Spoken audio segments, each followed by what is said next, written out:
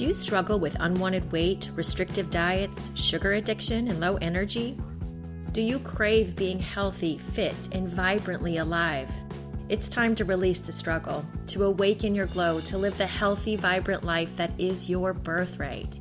My name is Katie Harrison. I'm a primal health coach, and I am here to help you transform your life.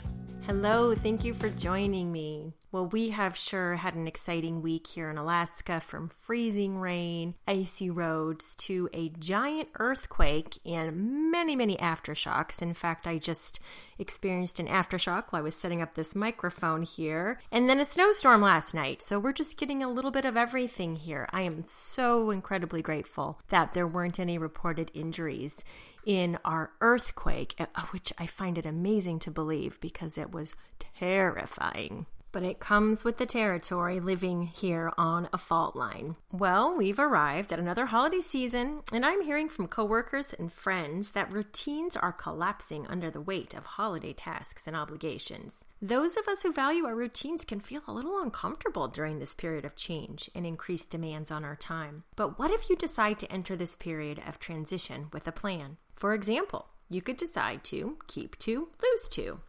Now, what exactly does that mean? Well, think about two parts of your daily routine that you could complete happily, even when time is pinched. A daily walk, quiet morning time with coffee, cuddling with your kids. Now, what two daily routines could you release happily and joyfully with the plan to resume them once the festivities are over? Cleaning kitchen counters, 8 hours of sleep, journaling. As awesome as routine can be for meeting goals, in times of change, rigidly sticking to a routine can cause excessive stress. Tom and I were recently away from home, involved in a situation that negated our normal abundance of self-care time. Now, I'm a little OCD and I cherish routine, but I quickly realized that being a stickler would not be an option. It was time to give up control and go with the flow. And thus was born the idea for Keep To, Lose To. I knew that starting my mornings with quiet meditation would be essential during this period of time. I decided to stick to this, even though it meant getting up earlier than I wanted to. I also decided that I would avoid eating sugar. Sugar has been a self-soother in times of stress for me in the past, and I knew I would feel terrible if I turned to it. I then pondered what I could happily release. I realized that early bedtimes and 8 hours of sleep would be challenging. I could let that go. I also decided that I couldn't be rigid about meal times and avoiding highly refined vegetable oils.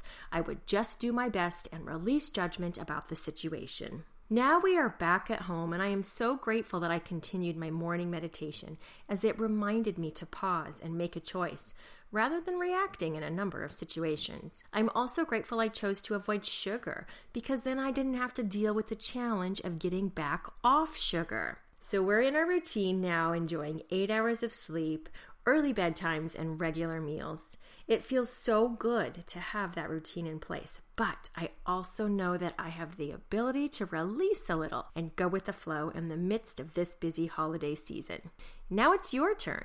Can you keep to and lose to? What would you keep and what would you lose? I would love to hear from you. Email me at katie@awakenyourglow.com.